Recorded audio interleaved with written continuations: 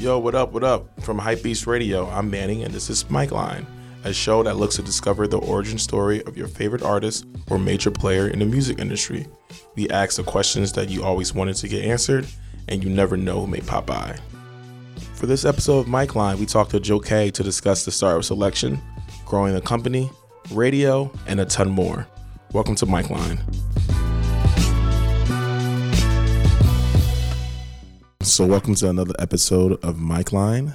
So today's really cool because from the outside looking in, I've been following this gentleman's work and his collector's work for I want to say since 2012, super early. And just to see where it started from to now, it's been super cool. One of my favorite stories. I would like him to introduce himself. What's good? My name is Joe K. Happy to be here representing Selection. Yes. LA based, also all around the world. I'm happy to be here. Thank you. Easily, I think Selection is one of the most important, entities in music as far as just music discovery. And as far as also being producers first, DJs first, I think that's really, really cool because sometimes people forget that it's easily one of the pillars is the DJ, is the producer, you know? And I love the fact that that's where this whole entity came from. What is your definition of Selection? When people say, what is Selection, what do you say? That's a great question. I mean, it's always a little difficult, honestly, to explain what it is, but the way I describe it is, one, we are a record label where we have a weekly radio show. It's a collective, and it's just overall a lifestyle, I would say. It's definitely built a nice community.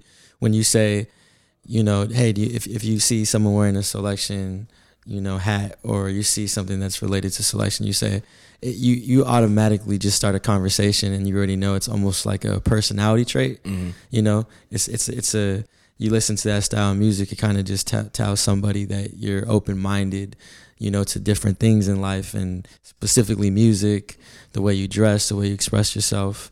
And I think that's really cool just to identify with people that way. It's almost like this social club, but it's not like a cult. It's not pretentious. It's just, if you know, you know. Mm-hmm. And it's just, it's a way of life. But in terms of the sound, I would say it's hard to describe in detail what the Selection sound is, because it's so many things infused in one. You know, you have obviously we come from you know, hip hop and R&B, neo soul. You have jazz elements, you have house elements, you have reggae and dub and Afro beats. You have all these different sounds, and you know, kind of coming together, and it kind of is just like everybody's favorite inspirations and samples, and it's just all in one. So you never know how to put a name on it, but when you hear it, you know. Yeah, I wouldn't say your journey and Selection's journey is the perfect example of just following your gut and just doing what you love. Yes. And it eventually becomes something that it's not only a business, but something that that is important. Take me back to the beginning, because I love the story of how essentially you started with a mix, and it literally just birthed from there into you meeting Powers and everything just happening. Yeah, so I'm going to try to keep this as minimal as possible.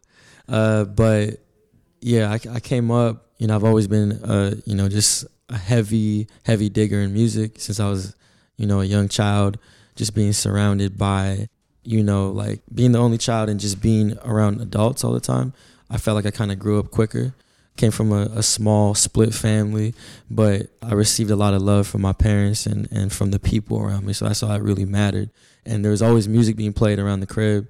You know, there was from Erykah Badu to Sade to Rage Against the Machine to Jay to DMX to Tool to just so many different styles of music. And my uncle as well was a house DJ. Mm. And he was really into deep house music and techno and trance back in the 90s. So just being exposed to that, and you know, as I got older, I met a family friend who I consider more like a Theo or a godfather, like a mentor type figure. And he used to work for Universal at the time. And when all the urban artists would come through, mainly specifically in rap music, from G Unit, like when 50 first came out, or when Cash Money first came out, I remember like Juvenile coming out for his first time and coming out with what was it? It was Hot. I think it was Hot, and then he dropped Back That Ass Up. And at that time, it was so raw, and like you seeing Lil Wayne, and me just being exposed to that, you know, that New Orleans sound. It was just kind of like whoa, you know, and having, you know, going with him on the radio runs. You know, he would take me to Power 106 or 92.3. Just being exposed to that at a young age, I think that just kind of struck a light bulb. So as I got older, you know, started getting like 14, 15, I started really like, you know, in the internet and using LimeWire and MySpace Music.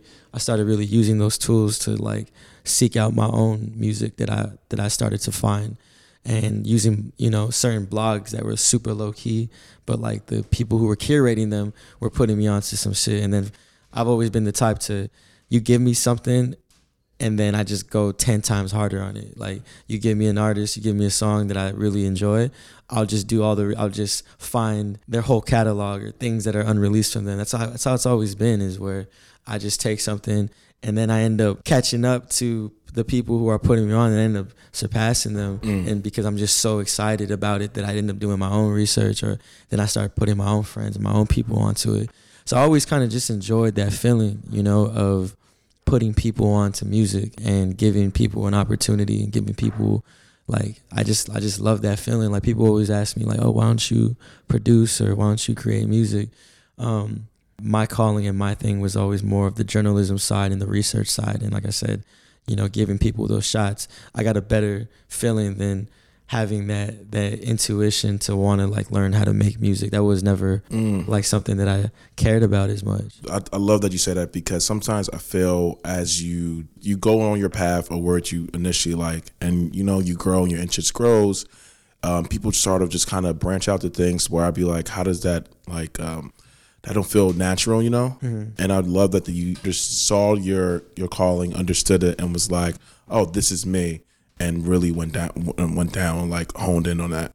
Yeah, I think, you know, my parents, they always really like pushed me to like be better, be bigger than the situation. And like, they just always told me literally like a simple one-liner, like, yo, you can do anything you want, like whatever you want to be.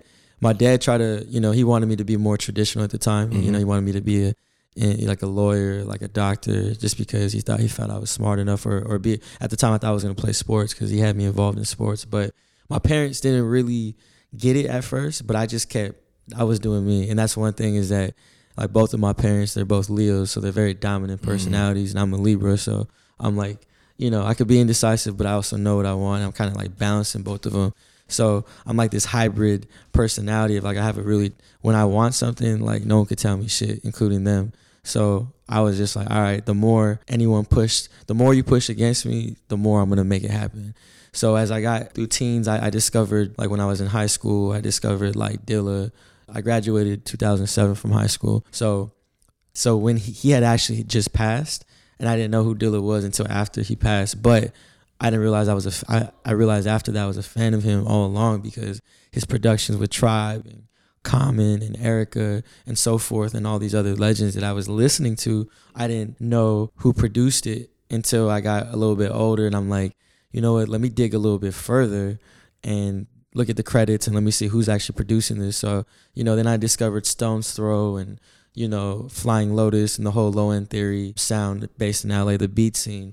And when I graduated from high school, that's kind of when it all really started. You know, I bought like a $20 mixing program, like real cheap, and it wasn't like a DJ program. It was just more like almost like a podcast, almost like a garage band for a PC laptop. And I was able to just start curating music. Like, it was almost like track selection, but it was just in one long mix. And I started doing these podcasts called Ill Vibes. That was 2007 when I started. And within about like, I would say like 12 to 14 months, I built like 30,000 subscribers in that first year. And that was just through that service, Podomatic, because you can upload it as a podcast through iTunes. And this was all pre, you know, SoundCloud. This was pre Apple Music, Spotify, all pre-streaming. So this was like kind of when MySpace was at its prime, but also on its decline, and Facebook was coming in. And I believe SoundCloud and Mixcloud were around, but they weren't as prominent, nowhere near at that time. So it was really early. People thought I was, this weird, like I had weird taste in music. I don't think they really, like, people kind of just laughed. They didn't believe in it because it was just so alternative. But I didn't care. I just kept pushing it. And even though the people around me weren't, like, other than a few friends, didn't get it, internationally, I felt like all the subscribers were coming from across the world, like they understood. Oh, wow. So it's like the Jimi Hendrix effect where, overseas it made sense first. And then when people started seeing the international presence, then they're like, oh, okay. And then the local success and the local, like, attention started coming through around me. From that point, I met the co-founder at the time. Like, we started this together. His name was 96, and he was the art director at the time. We ended up parting ways, like a couple years in, and, like, man, I got a lot of love for him still because we came up with the basis of what Soulection is. He created the logo. He used to make artwork for my old podcast. So when we figured out that we wanted to create something bigger, in fact, it's funny because Hypebeast and a few other blogs, when blogs were really prominent at that time, were like the foundation of what we wanted to do. We wanted it to be like a music and lifestyle and, like, fashion platform originally, like merging best all worlds photography, just anything great, anything that has aesthetic. But then it took us about a couple of years to come up with the name Soulection and the concept of it. But we had all these relationships that I had built from the podcast and all these artists that I was featuring. So we knew that when we launched Soulection, that we were going to launch this compilation of all those producers and artists that we were, like, building with, and that didn't really have a platform. And then I knew that when I was going to Fullerton College at the time, that I had to transfer to university in order to have a radio show on campus, because you had to be a part-time or full-time student. So that was my reward for transferring. Even though I was a comm major and I knew that I was going to do music, the whole point was to get in there to be able to launch the show. And that's kind of when it started. January 2011 is when that launch began. So we co-launched the radio show, the first ever episode, and then the compilation. It was almost like our own marketing rollout. Like, we didn't have PR at the time. We didn't have none of that. It was just our way of just co-launching that and just using our own voice.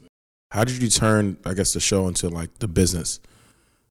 That came gradually. That came naturally over time because, yeah, of course, like, you want to eat off of it, but my intention was never like, yo, how can I eat off everybody? How can I capitalize? It was always about everyone before me. And I think that goes a long way. I think, how can I give back? How can I put people on? How can I figure out the formula? How can I crack the code?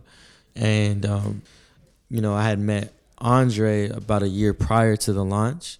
He had just moved from Delaware, from the East Coast, and he had moved to San Diego, and he was doing, he's an actual artist. Like, that boy could paint and draw, and he's super creative. Like, before he started DJing and all that stuff, he was actually, like, painting, like, really dope things. And that's how I met him, through an art show that he was curating for a gallery space. And he asked me to DJ, and that's how we met. And I needed somebody that was local, that was in California or within the proximity to work with me, because 96, he was based out in France. So he was so far that I needed someone with me. So when I brought in Andre, we just started to build this team.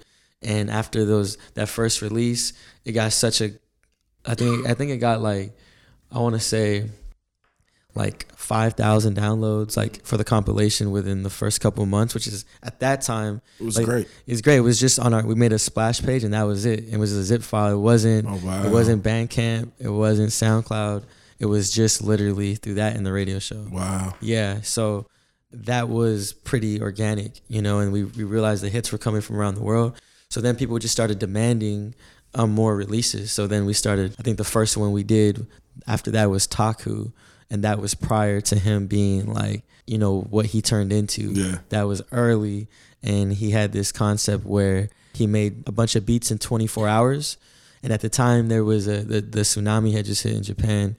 So we dropped that release and we released it through Bandcamp. We found out about it, how you could release it and do donations or put a set price on it.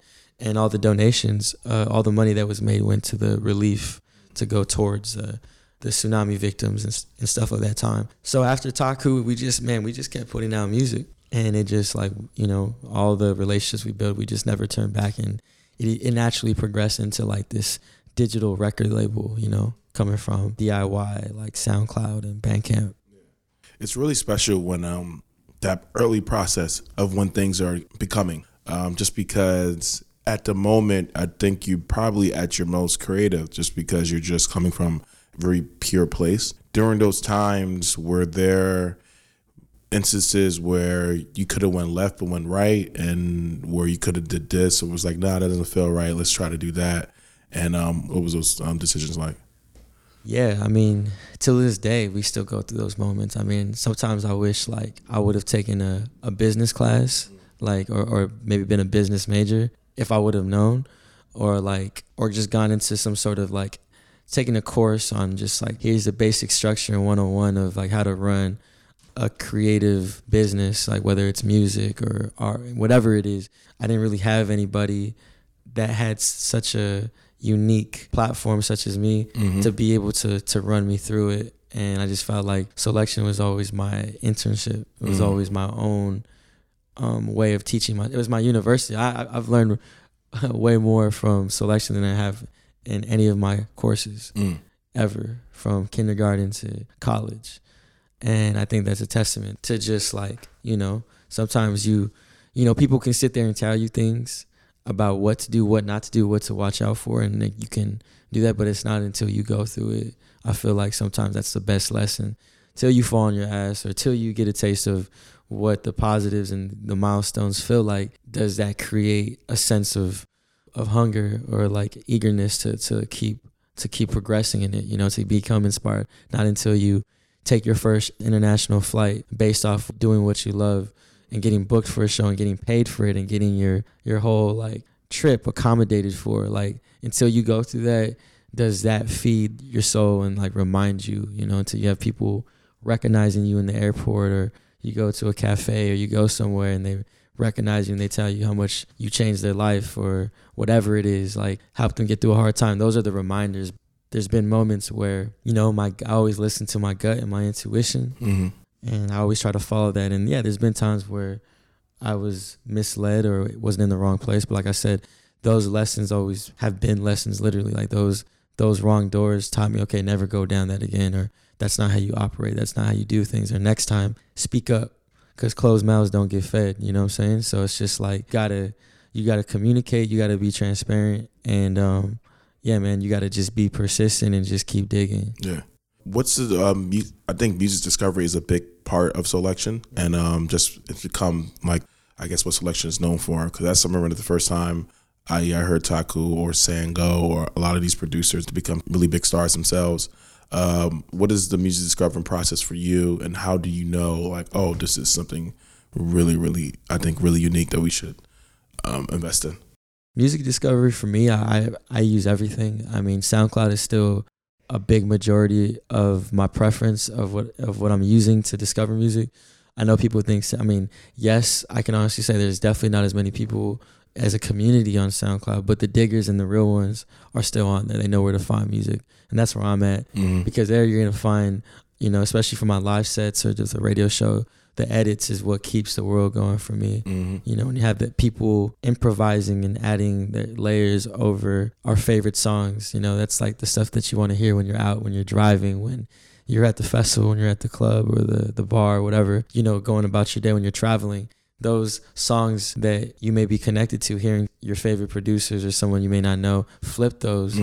That's the only place that you can really find them is on SoundCloud, you know, rooted on there, or even like demos or like ideas before they go to streaming. Those are places that I still go to, but I use everything. You know, I use Apple Music, I use Spotify, I use YouTube, Tidal, Shazam, SoundHound. I use anything. And then I'm just very fortunate to have like such a great crew and a great network of people who are either creating music, that are constantly sending me music that's not even released yet, that are like work in progress or just unreleased or just for the homies, or, you know, just having like a great crew that are also like some of the best diggers and A&Rs in terms of finding new artists from all over the world and putting me onto stuff. So we're all just constantly sharing music, you know, and I think like that's why we're always forward and always ahead. There's so many things that I have on my phone and in my library right now that like no one's ever heard. And it's just nice to have in my back pocket and knowing that I can present that at any moment. And that's just always been the way, like music discovery. People are always going to look for new music. People are never going to get tired of it. And I feel like that's why Selection always will probably have longevity in this game, because our main thing is what we do is putting people onto new music, and that never gets old. Yeah. I love that when Apple Music started Apple shows, Selection was one of the shows that they picked. And that's just because that was the only show where it wasn't like this Pharrell and such, or we're just a huge artist with a show. And I thought that's because of the strength and the testament to Selection. And I also thought it was really interesting because as a conversation when Apple is investing in radio, and digital radio, traditional radio, it's an influx where just like discovery is no longer there anymore. And now it's turning to the internet. What do you see the benefits having an internet radio show, and just what are some of the things you enjoy about having the show? Yeah, I think having the show on Apple Music and Beats One is like you said, it's a testimony to all the sleepless nights and all the hard work that was put into it. But I think it's just so important because when it comes to like actual radio or just any like on-demand listening and playlisting, I feel like there's not many networks, if any, that's greater than Beats One. Like I'm talking about like the infrastructure, the ecosystem that they have of being able to, be given a platform and an opportunity to do what I do, like full creative control, and just being, how many people have iPhones in the world? And even if you don't have an iPhone, they have the app where you can still, in the palm of your hand, still tune in. And I just think having that accessibility, it's like when people purchase an iPhone, whether they realize that or not, on that music app, it's in there already to know that the accessibility is there. I think that's great. And it's just a great team over there at Beats One and Apple, and the resources that they provided me. And, when I travel the world, they always source a studio for me, and they gave me like a team of producers, which is something I never had prior to being at Beats One. I was always doing every single thing by myself, editing the show, uploading it, and just playlisting it. It was just so much time and work. And now they give me time to really focus on the creative side and do what I do while they kind of get in there and do like some of the grittier stuff for me. And that I just think is a great thing to have them, and just knowing that, surrounded by greats. There's been, there may be shows on there that aren't currently doing shows because, the artists are not radio people like myself or Ebro or Zane or Julie. These are people who usually come forward when they have a rollout or something to push forward. When they're not, when they don't have their album or a big project coming out, they kind of just go back to creating music and stuff like that. But it's just been good. There's been so many radio shows that have been on there and so many great artists that I've heard and listened to that I just think it's like a great community. And just a lot of these people inspire me as like I'm a fan of them.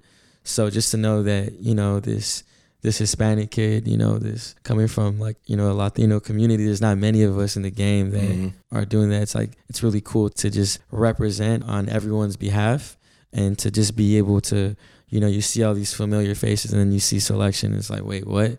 Like, who is this and why are they there? Kind of just makes you question and wonder. So yeah, it's been great, man. Just the whole process. And yeah, I don't really see any other, there's no need for me to go to any other network, as of right now. Like I'm content. And it's nice to like have started with them from the beginning too.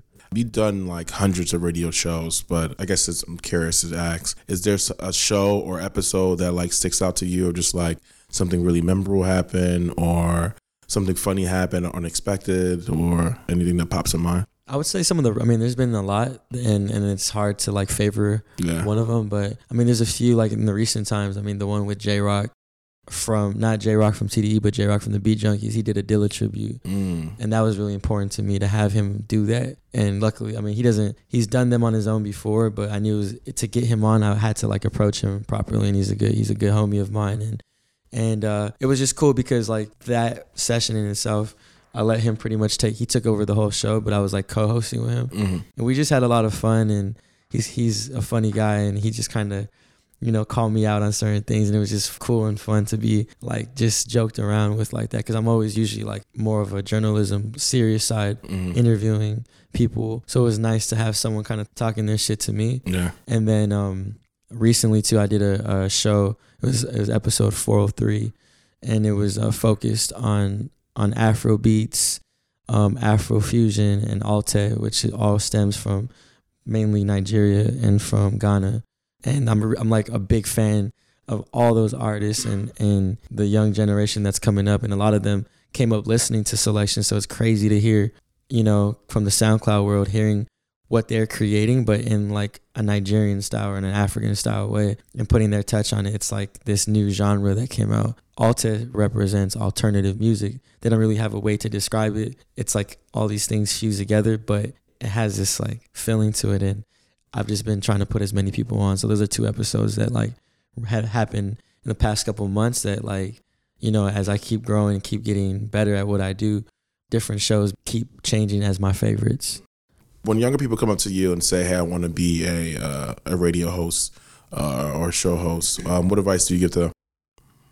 One, there's so much accessibility nowadays. I mean, you don't even need essentially a radio station.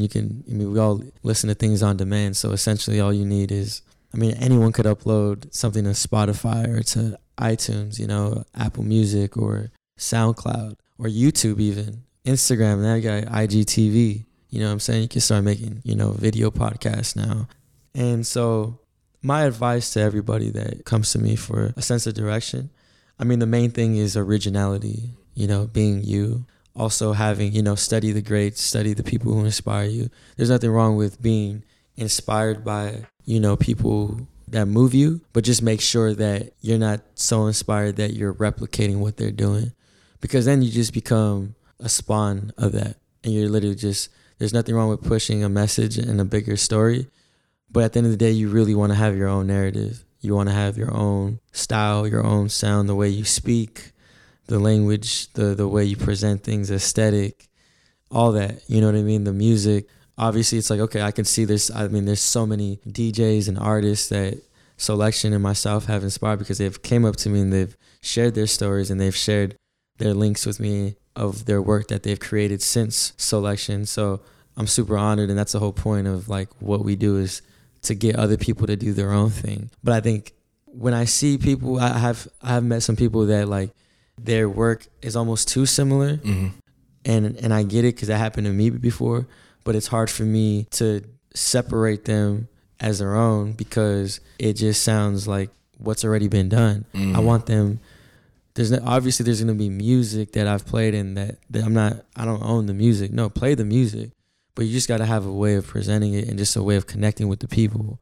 That's the hard part, is how do you build the community?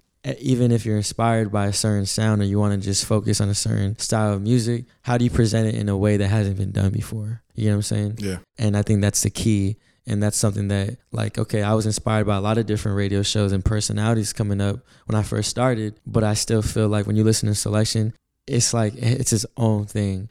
People wanted to try to put us in the future beats category or whatever, but like you listen and you're like, okay, there's a segment where you're hearing reggae, there's a segment where you're hearing, only samples. And I think that's what separates us, you know what I mean, is that like every show is different. It's not just, you're not just listening to 2 hours of the same music, or I'm not only playing 2 hours of only our artists that have released with Selection. That would get boring after a while and redundant. So it's always about reinventing ourselves. How can we keep genuinely, organically tapping in and putting people onto new things? So that's just my thing, is just stay original, be consistent, study the people who inspire you, and just try to do something that hasn't been done.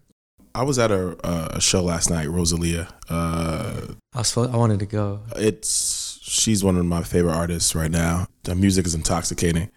But I was standing there and it hit me like, now more than ever, international music and international artists are getting so much love in the States. Just like the show was completely packed. Everyone was singing the words, and it's just like, yo, like, would this even be possible 5 years from now? I guess everyone, it's finally here where, like, I guess because the internet makes things so accessible, people are discovering music outside of not just their community, but the country they live in. And one of the things that interests me, because I bring this up, is because Selection was one of the first to like embrace all these different sounds and make it palatable for people to digest.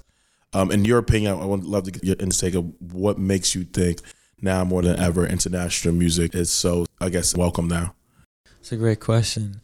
I feel, I mean, and Rosalia, she's like mainly singing in Spanish, right? And it's like you don't completely, and you don't even have to understand Spanish to appreciate it. I just think because we're in an era and a time where, I mean, through social media and social media in itself and streaming have made things more accessible.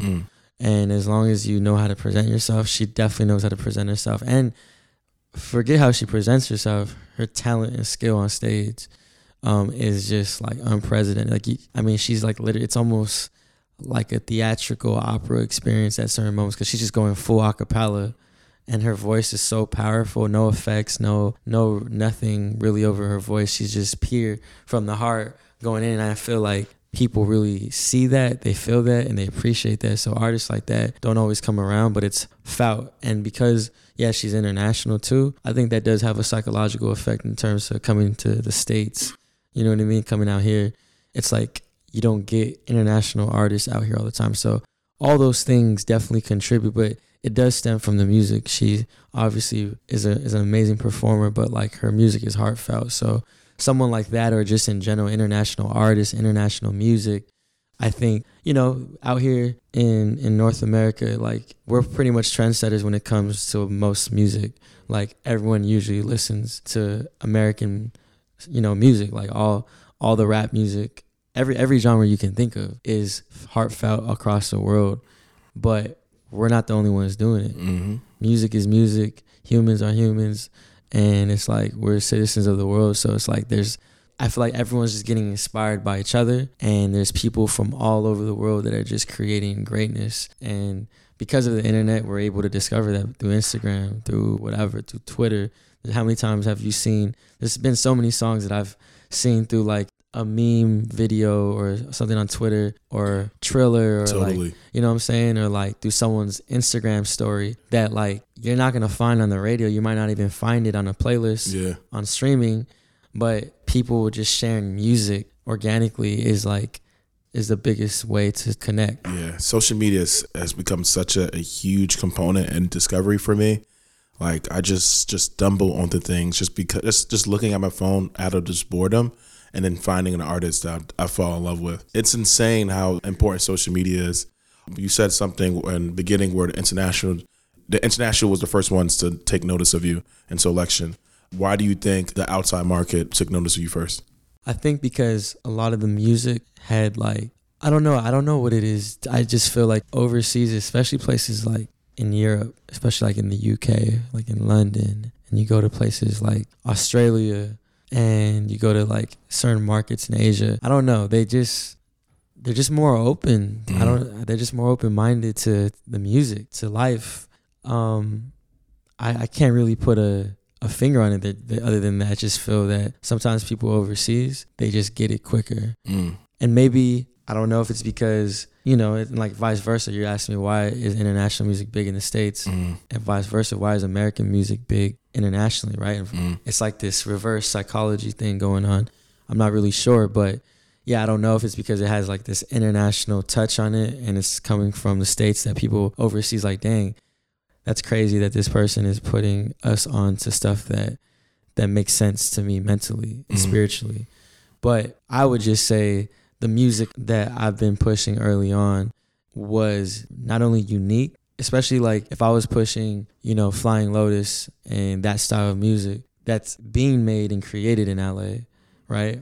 To them, what better way to get that source of LA beat scene content at the time with that Dilla comes from the States. He's from the Midwest, he's from Detroit. And it's like, they can listen to someone, but if you have someone that's really focused on the narrative of that and pushing it weekly or daily, I can understand how it's big. And people here, I feel like sometimes we're too spoiled by everything. I mean, we have everything out here.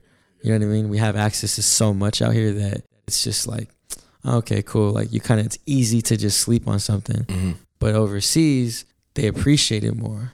You know what I'm saying? And vice versa. There may be something that's stemming in a certain country right now in a city that people around may not even be appreciating. But the moment someone from the States starts recognizing it and giving it attention, then it becomes like, oh, damn, if they're messing with it, we got to mess with it. Yeah. I don't know. It's weird. Yeah.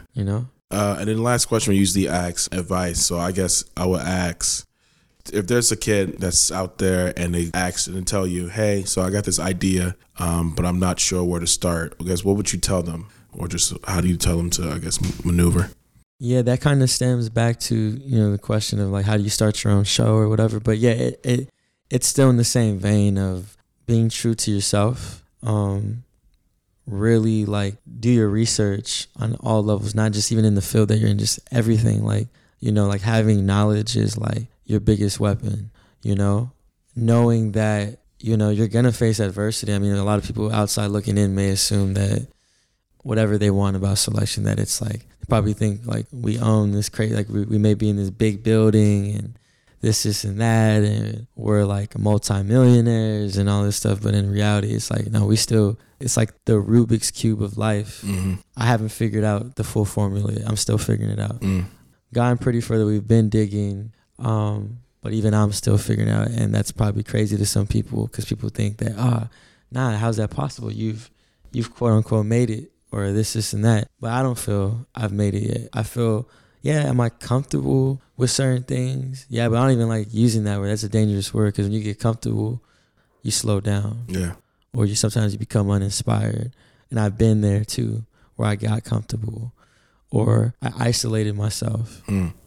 Be careful about isolation too. I was recently talking about this is, you don't want to isolate yourself too much. Like you want to differentiate yourself from everybody, but you isolate yourself too far in a way where you lose connection from what got you there through the door in the first place, or your roots. You end up in a position where you start to become either paranoid or you lose trust, or you start overthinking. And most importantly, you just lose basic touch with things going on around you because you're too isolated, you're too in your head. And so keeping the right people close to you, building a team. Eventually, if you have a successful business, you can't do it by yourself. You need a strong team, and you guys need to be communicative. You need to be transparent with each other. And it's not going to be easy. Like there's been so many times where I've wanted to give up, at a certain point. Like, why am I doing this? I have to remind myself. Or I go on tour and meeting these people that like, or receiving these DMs from people that like emails and messages and notes, like how much I have helped change their lives, how much me and my team and other artists and certain music has changed their life, and thanking us. Like that's the reminder. You know what I'm saying? It's at this point, it's bigger than me. It's like a community service to the world. So when there's times where like today, I got to go record a show. Do I feel like, I'm in New York. I'm not here often. Do I feel like going to the studio right now to record? Hell no. I don't. I want to chill. I want to go. I have friends out here. I want to go see some stuff, go shopping, eat some food. It's my last day before I leave in the morning. I don't want to go. Like it's work. Like, am I thankful that this is what I call my job? Of course. But I'm just saying I'm human too. And I have normal feelings and emotions. And yeah, I got to stop my whole life to literally do this radio show today. I got to go pre-record it for this weekend. So, these are things that people don't know and that I don't really speak about. But yeah, it's tough. It's work. Hopping on a plane early in the morning, being away from family. There's so many factors that go into this, but you just got to know that there's a bigger picture. And if you really want to do it, then you got to be all in. You can't half-ass it. You half-ass, you're going to get a half-ass result, and you're going to be lost in the race. So that's my advice to everybody. Awesome. Yeah, thank you. This is awesome. Yeah, for sure. Thank you, man.